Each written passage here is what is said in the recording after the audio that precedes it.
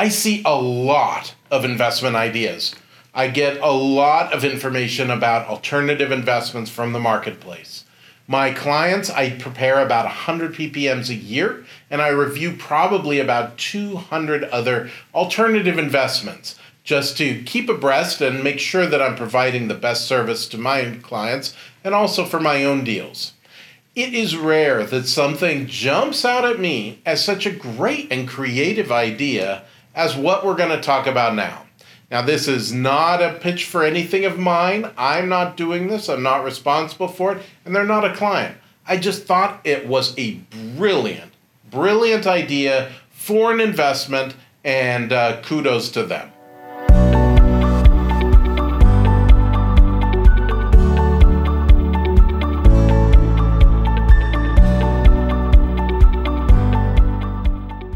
So with that kind of play up, you must be wondering what it is that I'm talking about.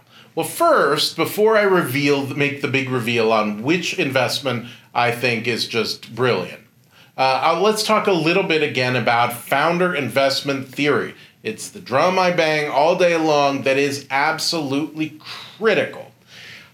Founder investment theory can almost be boiled down just into one word: story. The story that your investors are getting about your investment. What is it that makes it compelling for them to invest? Now, we also can break that down into 4 components, one of which is the story.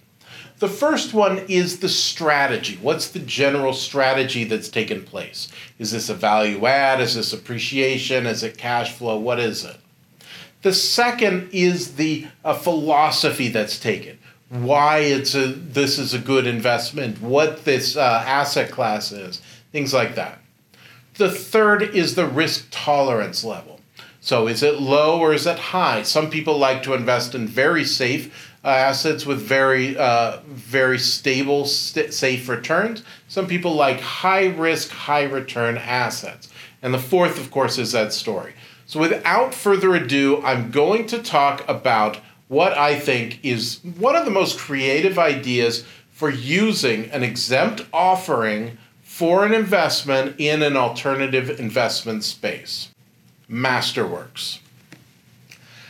Masterworks is a Regulation A offering that's put out there to raise money for investing in art. It is an incredibly great idea. I mean, who wouldn't want to own some of the masterpieces that they invest into? Banksy, Sam Gillian, Andy Warhol, Yayoi Kusama, and I totally butchered her name and I apologize.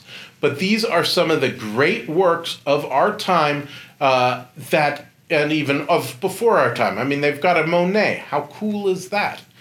You can own a piece of that and take part in the appreciation. So that's the whole idea behind Masterworks. So their strategy, of course, is just pure appreciation. This is not a cash play. This is something where you buy into one of these pieces of art and then it's sold at some point. How it works. So they've got a whole mechanism here. They purchase the art, they scrutinize it, and they do the hold period. The hold period is 3 to 10 years. You can also trade and sell your shares because it's taking place under Regulation A. So, extremely cool idea, very cool strategy. Obviously, the philosophy is art. Art appreciates. Art is actually a very good asset class that's oftentimes ignored because the asset prices are so high and it is such a illiquid market. But I think what Masterworks has done here is they've liquefied the market as much as it could possibly be liquefied and in such a great, compelling way. Risk tolerance. I mean, fairly safe to say that Banksy paintings are going to be worth a fortune and going to be worth even more soon. I think it's pretty safe to say that it's going to be a very safe asset class. Nothing's guaranteed, but in general, pretty safe, low, and good returns. I mean, on some of these paintings, these are reasonable returns. I mean, even on a more classical painter like Claude Monet, you've got a 9.2% return, which, yes, isn't stellar, but for that low risk tolerance level, it's right there in the play. So very cool. And really, at the end of the day, it's the story. How cool is this? So under each of them, that you can also see, let's see, how did I do that? They have descriptions of all the different paintings that they've done. They have what their the estimated sales are. They have an investment thesis that describe the work to you, but it depicts why they chose it and why they think it's going to be have these kind of returns.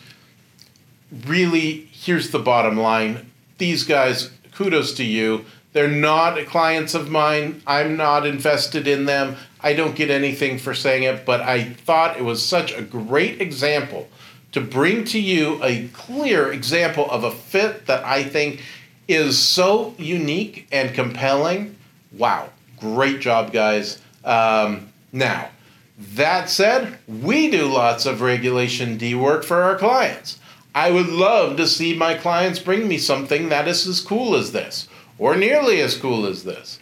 That said, there are a lot of deals that people are working on, my clients included, that can be this cool, that have a unique vision, but they also haven't crafted it because they haven't spent the time to think about what their fit is.